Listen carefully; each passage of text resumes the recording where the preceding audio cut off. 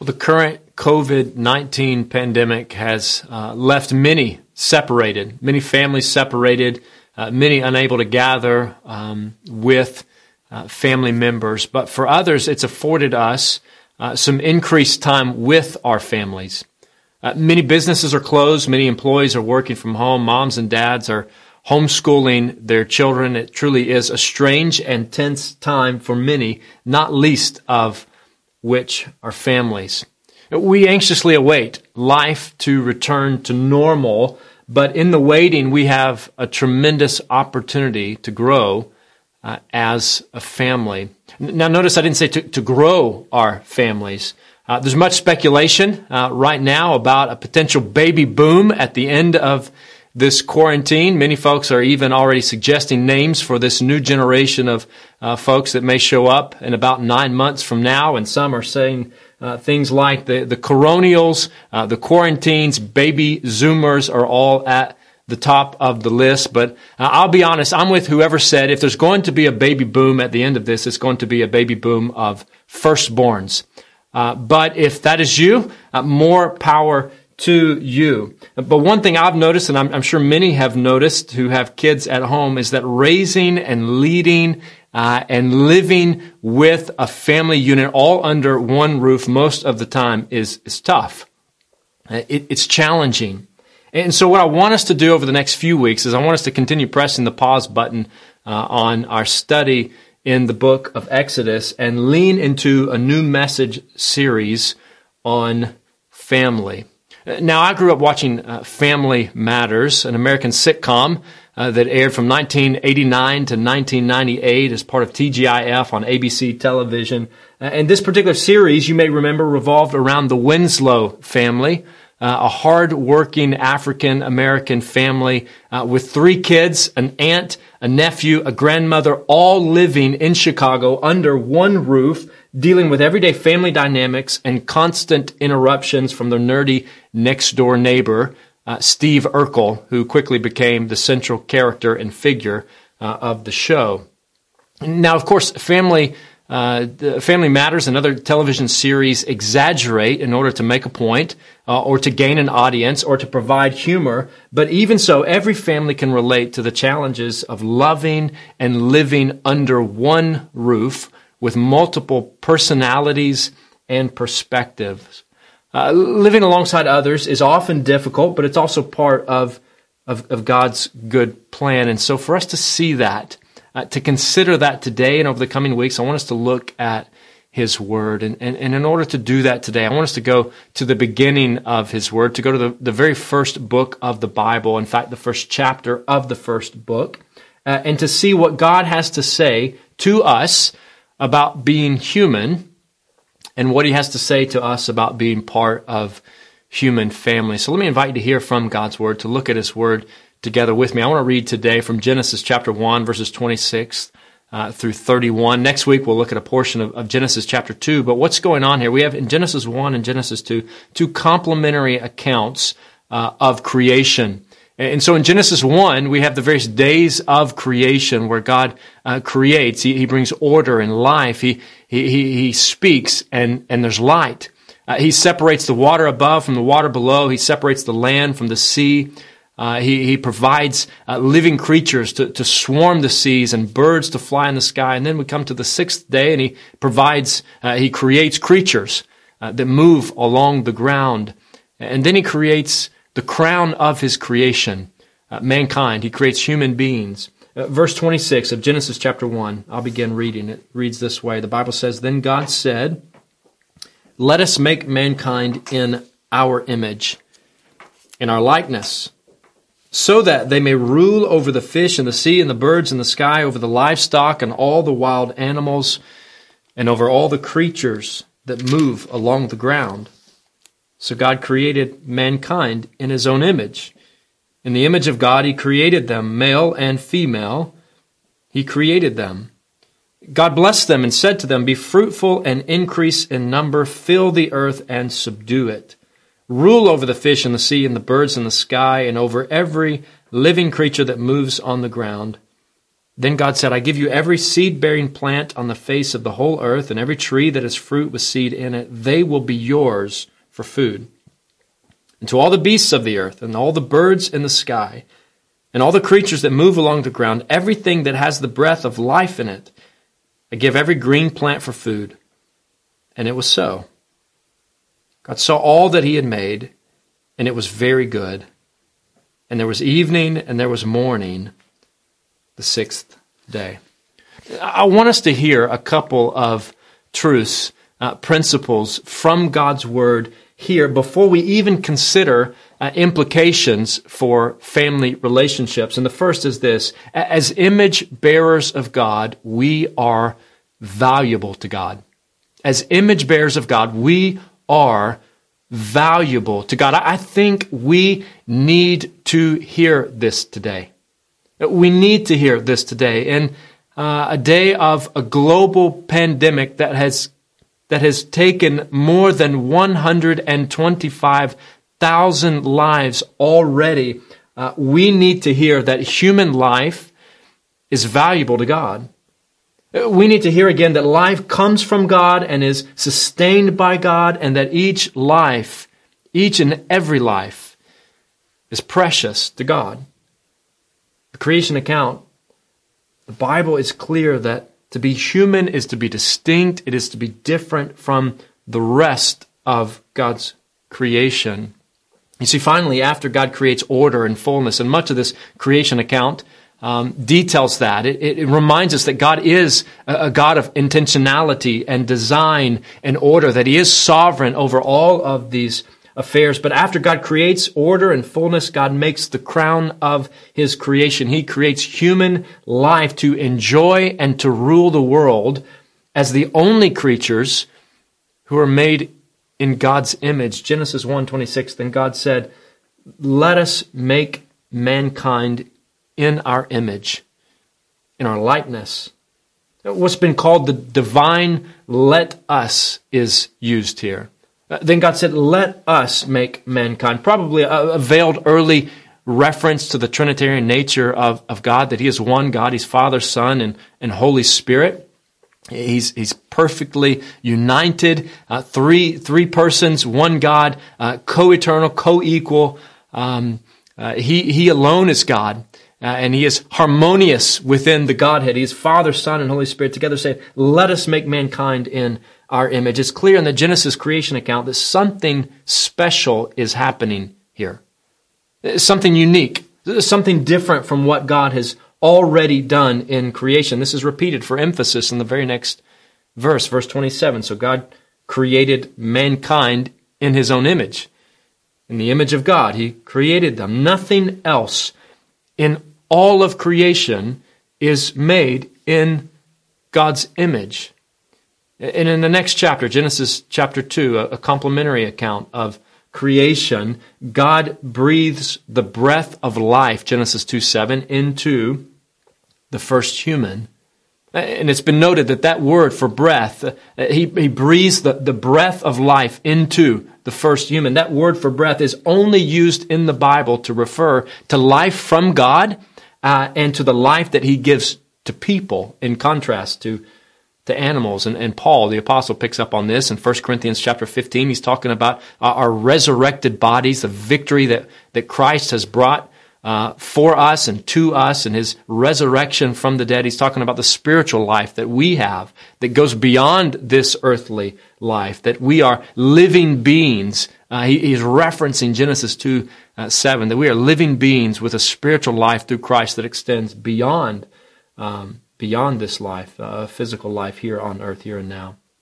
Now, to be clear, this image of God that we are made in has been marred or injured as a result of the fall of humanity, meaning that in our rebellion against God, in our disobedience to God, in our disregard for him, every part of our being has been affected by sin. But the image of God has not been completely lost through sin. In other words, it's not been completely destroyed as a result of sin. The Scriptures still speak, even post-fall, of human life, even sinful humans, as sacred, precisely because we are made in God's image. To give you an example, Genesis chapter 9, verse 6, God is speaking, and he's speaking to Noah after the flood, and he says to Noah, he says, "Whoever sheds human blood, by humans shall their blood be shed. For in the image of God has God made mankind." In other words, he's saying that human life is valuable, that it is precious, that it should not be flippantly taken, that it should not be unjustly taken, that those that take human life will be held responsible because life is precious in God's sight. The Bible is clear that we are set apart. After each day in the creation account, the Bible says, and God saw that it was good.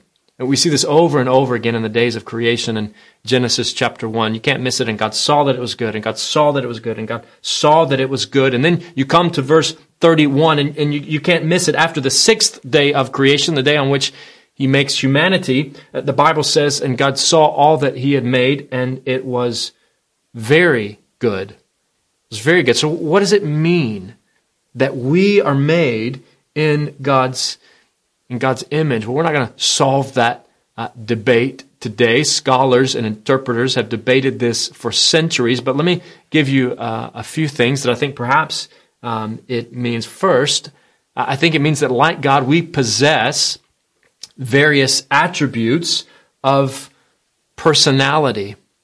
Now, sometimes we hear someone say, "My dog has a personality of his own," and we know what is meant by that particular pet or dog or cat or whatever is unique. It's different. It's not like every other dog or cat. It's unique. It's in that particular way. It acts a particular way, in a way that it wants to act. But a dog or a plant or any other created matter does not reason as we do. It does not love as we do. It does not worship as we do. The kind of personality that a pet has is not the same as what a person possesses. I don't think I have to convince you of that. So personality. Second, being made in the image of God speaks to our morality. That as people, as humans, as men and women, we have a moral obligation and responsibility to God, unlike the rest of creation. Third, being made in the image of God implies spirituality. So personality, morality, spirituality. In other words, we were made to commune with our Maker. We were made for a relationship with Him. We were made to know Him and to enjoy Him forever and ever. God is spirit, and He has made us with an eternal spirit to know and to commune with Him. And then finally, I think being made in God's image implies a representative role in creation. We call this dominion. We heard this earlier from Psalm 8. We see it here in Genesis 1, verse 26. Then God said, "Let us make mankind in our image, in our likeness." Why? "So that they may rule over the fish in the sea and the birds in the sky, over the livestock and all the wild animals, and over all the creatures that move along the ground." We are God's representatives on earth, his vice regents, you might say, responsible for caring for creation and ruling over the rest of His creatures. As image bearers, we are valuable to God. We're valuable to God. So when it comes to being quarantined with your family, might we begin by treating one another as image bearers of God? Might we begin by noticing and valuing one another in the way that God values each of us as image bearers of God? I tried that this week, or I suggested that this week when a couple of my kids were fighting. I said, "Hey, be nice to your brother. He's made in the image of God." To which I got a somewhat confused and strange look, but I think she understood. In fact, I think he even understood just a bit, sort of. So let's love one another. Let's love one another, church, as image bearers of God. When I speak at at weddings, I often read from Colossians chapter 3. And Colossians is a New Testament letter that Paul wrote to the church in the first century at Colossae. And there are a number of New Testament letters, often called epistles, and these epistles sometimes address a particular segment of folks living somewhere. Sometimes they're addressed specifically to an individual, or even within the letter, there may be some instructions or admonition or correction that's given for someone in a local church. But these letters, on the whole, are meant to be read in totality to an entire congregation. And so in Colossians chapter 3, Paul gives instructions for the whole church. In Colossians chapter 3, verses 12 and 13, he says, "Therefore, as God's chosen people, holy and dearly loved," in other words, as people of faith, as people that God has granted new life to, people who are loved by God and called as His own, Paul says, as God's people, clothe yourself, or put on these things, act this way. Clothe yourselves with compassion, kindness, humility, gentleness, and patience. He says, bear with each other and forgive one another if any of you has a grievance against someone. He says, forgive as the Lord forgave you. When I speak at weddings, I'll often read at least that far, often a bit further, but I'll preface that by saying that these are general instructions for all believers, for all Christians. In other words, for those who've been saved by God's grace through faith in Jesus, those who have turned to Jesus as Savior and Lord, who bow before Him. But even so, even though these instructions are for all of us in a body of Christ, all of those who have come to faith in Jesus, there is no more important place to adhere to them than in the covenant of marriage between a husband and a wife. You see, marriage and family are the most basic training ground for character development and growth in Jesus. Now, I think this is why the Holy Spirit leads Paul the Apostle to include faithfulness in the family and proper management of one's household as necessary qualifications for leadership in the local church. You see, our character is often most tested by those living under the same roof. I told David earlier this week, I said, I can't preach on marriage. I said, every time I preach or teach on marriage, I realize what a failure of a husband I am. So, honey, I'm sorry. Actually, I'm sorry for not always treating you as an image bearer of God. You know, Scripture ought to do that to us. The Spirit of God uses the Word of God in this way to expose our failures, to remind us of our unrighteousness, our inability to measure up and to live according to God's good standard. And when the Spirit leads us in that way, the kindness of God lead us to repent and turn to Him and walk according to His Word. So, church, do you love those in your home as image bearers of God?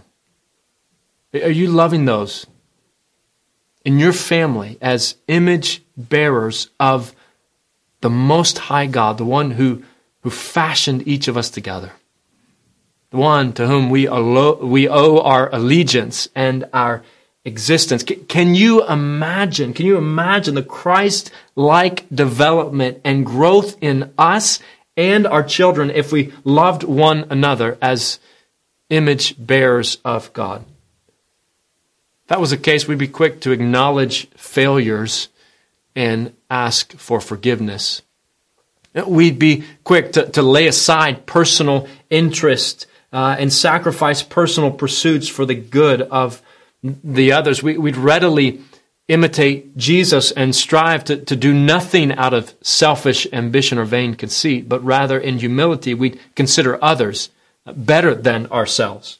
Not looking to our own interest, but looking to the interest of the others. And this starts in the family. In fact, I remember preparing for a funeral just a few years ago after a dear church member had died, and I remember visiting with this family who suddenly lost a loved one.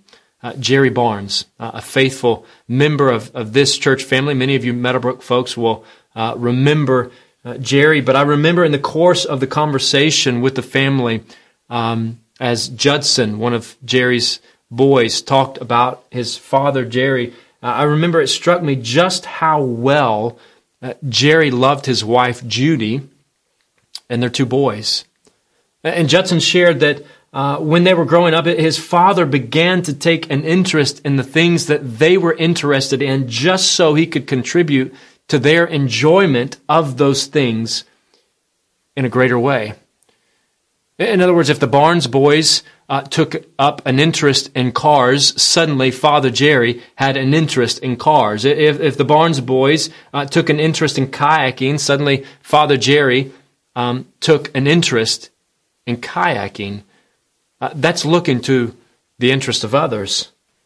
That's loving one's family as if they are image bearers and gifts from God. The Bible is clear on this. The Bible is clear in Genesis and elsewhere. As image bearers of God, we are valuable to God. All of us. Every single human being. So let's treat one another that way, beginning with our own families. But even though we are valuable to God, we're not all the same. Equal does not necessarily mean same. The Bible states in verse 27 of Genesis chapter 1, male and female, He created them. Male and female was God's idea. This was God's plan. It is God's plan. And even though we are different in this way, the Scriptures declare that neither is greater or more in God's image than the other. God made men and women with equal dignity. He made us with equal dignity. Verse 27, so God created mankind in His own image. In the image of God, He created them. Male and female, He created them. So God created a gendered humanity, and both genders of the human race were made in His image. And then verse 28, God blessed them, and He said to them, both of them, male and female, He said to them, be fruitful and increase in number. Fill the earth and subdue it. Now, you parents know this by now, but there's no children's church today, so I want to be sensitive to that. In fact, one of the things that I've learned over the last few weeks is that my own kids listen to me about as well on TV as they do in person in the church building. Not really that well. In fact, the first Sunday that we were having church this way, as a family, we were participating just like the rest of you, and we were watching and worshiping together. And shortly after the sermon began, both my boys had toys in their hands, and they were circling the coffee table in the living room. And when I told them to be quiet and pay attention, my 5-year-old turned to me and whispered, Daddy, I'm in Clubhouse. And for those that don't know, Clubhouse is our preschool-aged worship care option during the worship service on Sunday morning. Now, there's no organized Clubhouse today. And given that if there is, it's probably right there with you, near you in your living room. So I want to be sensitive to young ears and simply say that we know what God meant when He said to Adam and Eve, be fruitful and increase in number. In other words, God is saying this is how the human race will establish dominion over the rest of creation, by increasing in number and filling the earth. In other words, procreation and all that entails is God's idea. We didn't make this stuff up. We didn't invent it. God did, as a gift and a sign of His goodness. Male and female, we are different, but both image bearers of God and given equal dignity in the eyes of God. So, let's value both genders. Value both genders. You might think this ought to go without even saying today, but I think we need to hear this. Let's not be a people who improperly elevate or diminish the value of our own or the opposite sex. There are all sorts of implications for this, from how employers hire and pay, to how husbands speak to their wives, to how parents value their children, to how women manipulate men, and how men objectify women. God made men and women with equal dignity, so we must regard one another that way. Now, next week, we'll talk a bit more about what it means that God created male and female as we look at God's design for marriage as established in Genesis chapter 2. So no, that's where we're going. Over the next few weeks, I want us to look at selected passages of Scripture, of God's Word, and consider God's design for marriage and for family. But I want to pause and say that this is not just a series for families.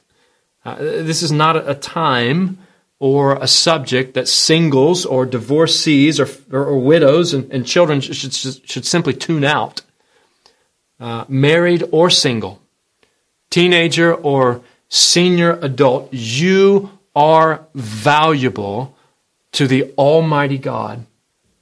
He loves you so much that He sent His perfect Son to be your Savior, to be my Savior, to be our Savior, to deliver us from bondage to sin, to restore His marred image in us, and to welcome us into His perfect and permanent family as the Father's adopted children and part of the cherished bride of Jesus Christ. And we love Him. We love Him because He has loved us first. And part of loving Him is learning His Word and believing His truth and praying that His people walk according to it. So in a day when marriage is often belittled and profaned, and in a time when the function and value of families is often ignored, let's hear God say to us, family matters. Family matters.